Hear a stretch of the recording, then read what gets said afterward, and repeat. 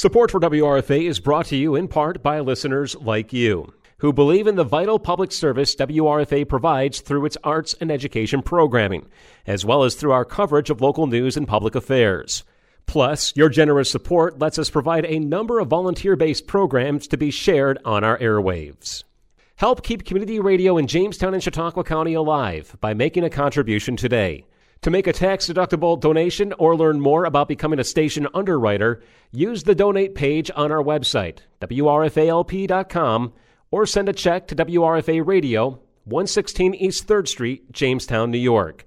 Or you can call 716-664-2465. You are tuned in to Arts on Fire right here on 107.9 WRFA.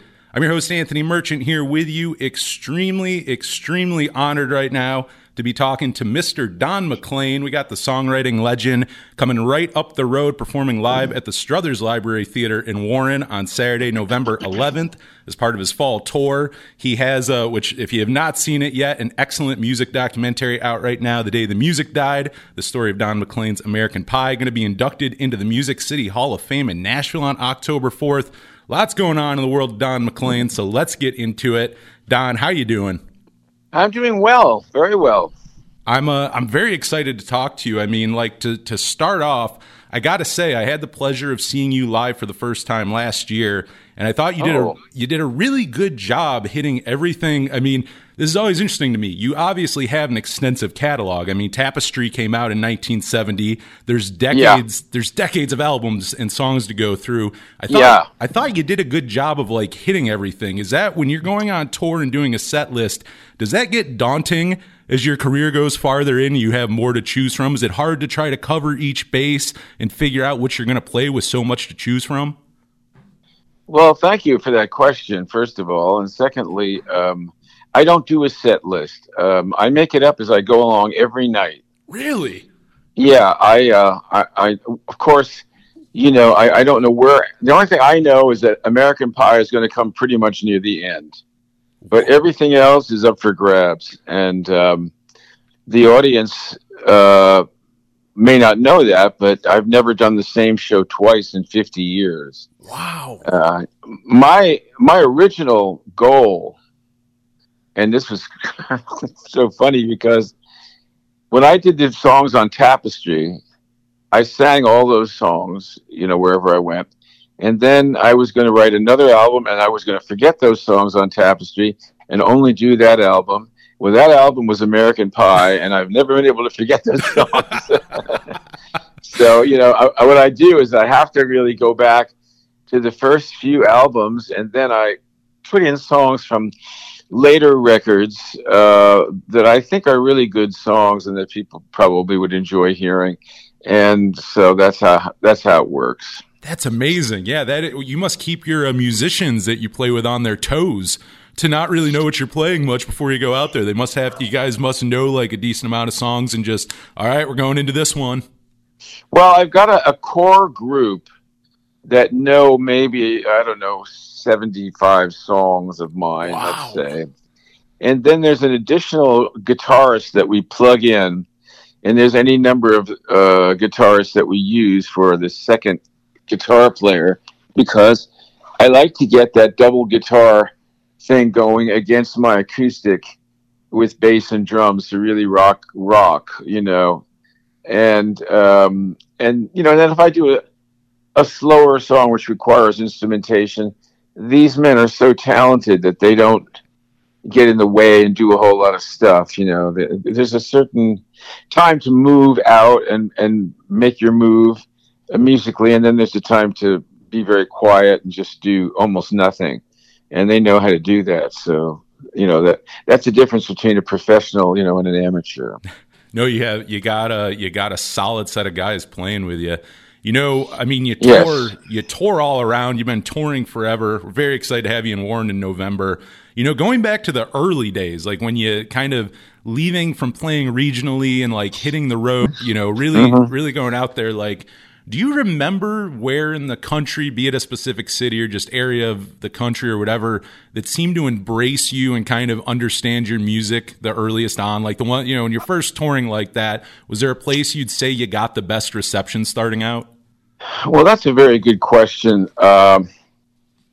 Let me just say a few things. First of all, the album Tapestry really made me famous in the underground world of FM radio.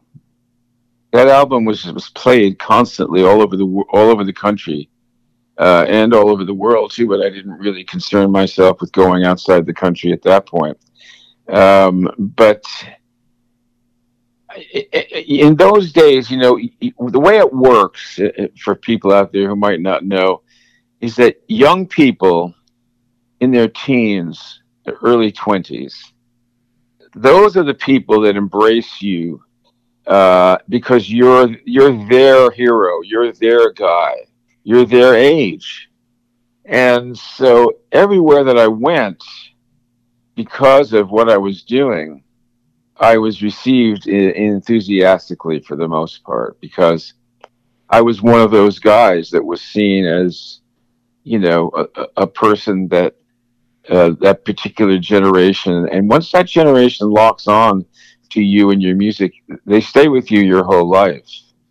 They bring their grandchildren, they bring their children, they bring their other people who may be younger to introduce them to your music, but they are your audience. And so it's very important in the beginning when you are young. And I was 3 or 4 years older than my contemporaries because I got a college degree, and most of the guys who were very famous didn't bother with college at all. So they were rolling really good when they were 19 and 20 years old. I was sitting in a classroom until I was 22 or 23, actually. You bring up something there too. I mean, do you see that throughout the years, like of touring, like still seeing people come to the shows from back in the day like that who are now bringing their kids, maybe their kids are bringing their kids. You see a lot of that? Oh, definitely. Oh, sure. Oh, yeah. That's awesome. But then you see a lot of women were always attracted to what I did. First of all, they love a troubadour and they love a guitar player, and the guitar is an amazing instrument. All a man has to do is start to play one, and you'll have a girlfriend. It's just like that.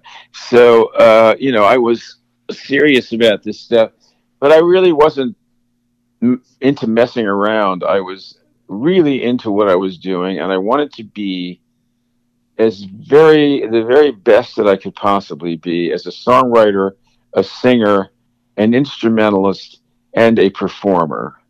And I worked at that. I did vocalizing, and I practiced for hours every day, and I worked hard on my songs. I didn't want to. I had a rule kind of where my songs were concerned, because I was all in my own world. I wasn't going to repeat myself. So, And I Love You So is not like American Pie.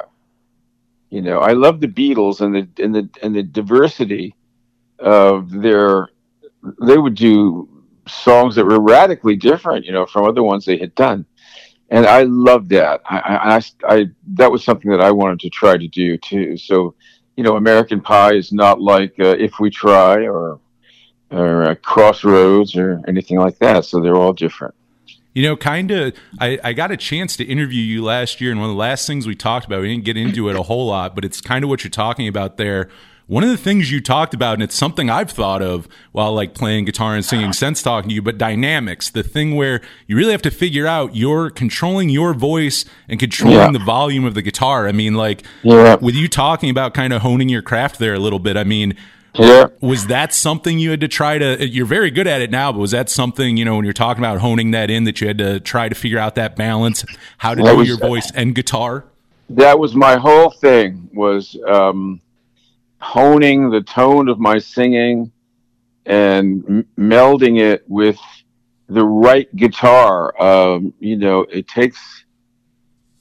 Guitars are all so different, and you have to figure out what kind of an instrument you want to play. Do you want to be an electric guitar player? Do you want to be an acoustic guitar player?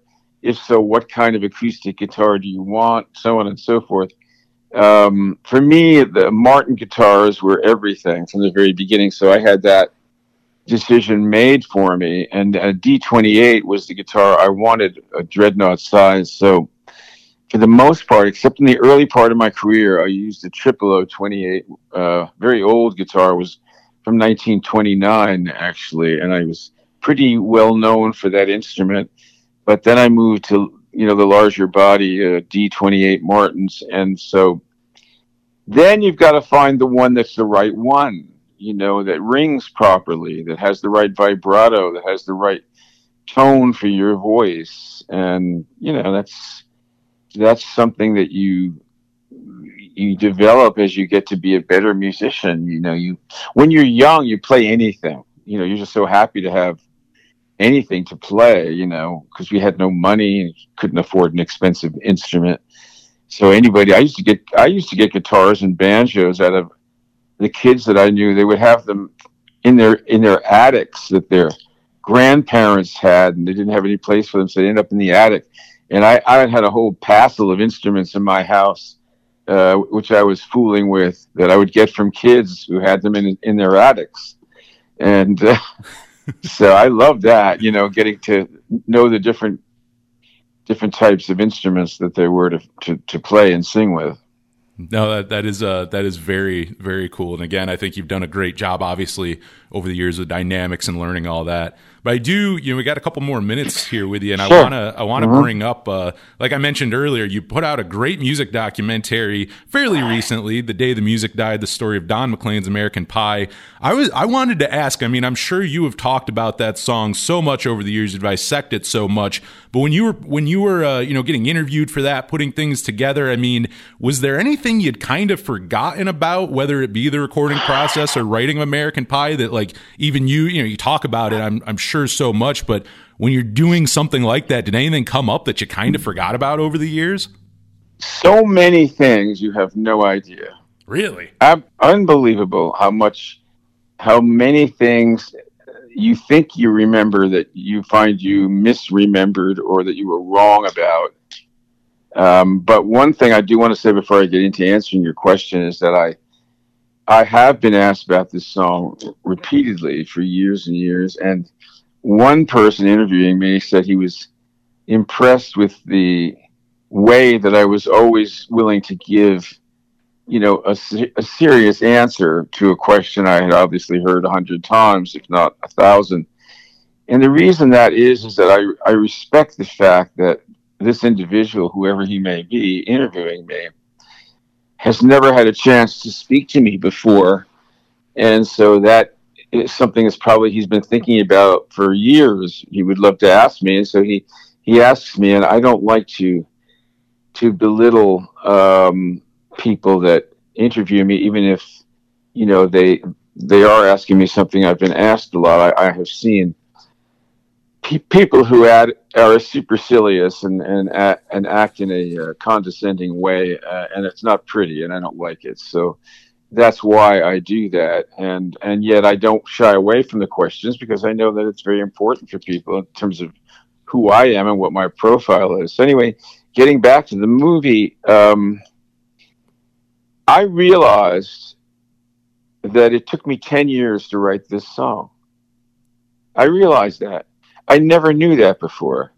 At one point, the story started, and I'm talking about the death of my father, and then right after Buddy Holly's death, which I saw as a paper boy. It's the only job I ever had, was as a paper boy in 1959. I guess I was 13 or something. February of 59, I would have been 14 in October, so I was 13 years old. I was crazy about Buddy Holly and that sound and those records, and it was all there was in my head, along with lots of other music too. But he was something. And then when I saw that he had died, it was one of the first moments when childhood bliss was shattered. It shattered that bliss of a home life, and boundaries, where the worst thing that's going to happen to you is you're going to get yelled at or something, But this was radically, it just shattered me in a certain way. And then more events occurred afterwards. My father died, which completely wrecked our home, and then Kennedy was assassinated, and it wrecked the country. So I was really in the same mode as the whole country, in a sense, in this grieving process that I was privately going through. I wasn't talking to anybody about this. I don't talk to people about stuff like this. But this was going on, and I was fascinated. As the years went by, I was always looking for information about Buddy Holly and trying to find more out about what happened, because back in 1960, you could not find out anything about anything. You know, there was no way to find out anything. I had to go to New York City and go to the microfilm at the New York Public Library and look up the day in the New York Times and what they wrote about that day on February 3rd, 1959. That's how devoted I was to this. And as the years rolled by, I met more people, and I was going through the college experience and everything. And then I I got into Columbia Graduate School for Business, which is very hard to do in 1967, I guess. And in 68, I got out of college. But I knew by this time, because I had lived a dual life, I was singing at night and remembering and working with people that I had met in the early 60s when I quit school the first time. And then by the time 68 rolled around, I had a network of places I would play, and I knew Pete Seeger, who was one of my dream artists that I wanted to get to know. And he and I became friends, which was also a wonderful thing for me. And so I began wanting to sing with him on the Hudson. And so I just left. If you listen to Castles in the Air, that's my story. You know, I left behind the Cocktails generation, and I went, and I always loved the hills and the mountains and the lakes and getting away from cities. I'm going to give you a quote that I love. It goes like this. The trail is poetry. The road is prose. The highway is mathematics. I'm a trail guy. You know, I'm a trail guy, and in a way, I found my way through the wilderness and suddenly popped out in 1971 with this massive record and this hit. But I've been in the wilderness for years, working my way through to that moment when everyone in the world suddenly fell in love with this album and with me and with this song and other songs on the album. So I realized these things. And then the thing about the filmmaker, Mark Morman, who was hired by the producer named Sidney Spencer Proffer, is that he found film footage. When I talked about Newport in 1969, there I was singing in 1969. It was mind-blowing. You know, he found all this stuff, and what he couldn't find, he pretty effectively recreated. So, you know, I realized that song took 10 years, and we were working on this thing for 2 years. And finally, I said, you know, you guys have done a great job, but you've missed the point completely. And the point is that we got to sit down. I have to talk about these lyrics now, because that's what people are going to want to hear about. That's what I've been asked about all these years. So I sat down with my guitar in my living room in Maine, and I went through over every single word of the song and explained. Sometimes I'd throw something in that was nonsense, and sometimes I would say something that nobody ever got or understood, and sometimes, you know, they get it right, sometimes they get it wrong, and you know, just go over it like that. So it was a very interesting experience making that movie. And now I don't have to answer questions about the song. I just say, well, go look at the movie and you'll find out all you need to know. Yeah, it is perfect. Just point them to that. It's like, hey, if you want to know, there's like a 90 minutes of it right here for you to go enjoy. Right. and I got to know all about it. And yeah, I mean, I got to say that archival footage was amazing. It was insane to see all of that stuff. I gotta say that was so cool as a fan to see the behind the scenes. Tears came to my eyes, man. I thought to myself, my God, I've been going in the same direction for so long, you know. Could you, could you see, obviously, American Pie being so culturally, I mean, that's such a big song, but any other songs of yours come to mind that you think would be fun to kind of break down the way you did like that? Like The Legend of Andrew McCrew comes to mind to me. Are there any of your songs you would say kind of would work in a way to kind of deconstruct you could talk about the other songs, but you see, the interesting thing is the way my mind works in a certain way. And it's different from. I don't mean to sound egotistical, but I don't write songs like other people do. All my music is extremely personal, but it's also got a format. There's a concept that I have. It's like I am an inventor, and also there's a movie in my head that I see. So the whole thing. If you look at American Pie, for example, that everybody talks about, the lyric style is unique to that song. The music is unique to that song. The concept is unique to that song. No other song has ever been written like it. So the fact that I was lucky enough to have that take hold and become a number one record meant that it would always be invincible, because no one even begins to understand how I did what I did. Only I know how I do what I do, and I'm not sure about that even. But you take a song like okay, well, now I'm going to write a song like I heard when I was a little boy on the radio, a pop song. So I wrote "And I Love You So." I knew what I was trying to do. That's a totally different animal. All right, completely different. And so this is. And yet there's a vision in my head. The Andrew McCrew song, again, was was during the time that Nixon was being under fire, and eventually he would resign. And this story of a legless hobo, and he was always talking about don't cut the legs off the presidency. I for some reason it just sort of resonated with me as somehow part of America. That here we had the hobo was a very interesting thing, because it was a black man who had been homeless, I guess, or a hobo, and he'd been killed by a train, and then he was embalmed and put in a tuxedo and taken around as an oddity, one of the many lovely things that were done to humiliate black people. And my friend Lee Hayes, who was from Arkansas, I told him all about this song I was writing, and he paused for a moment, and it's just in the 1930s when they were doing this, and he said, "I saw that hobo." So that's the kind of people I was always around. There was always a direct connection somehow to something I was doing, so I saw it. And because he saw lynchings and things like that, which you did see in those days down south. It was not uncommon.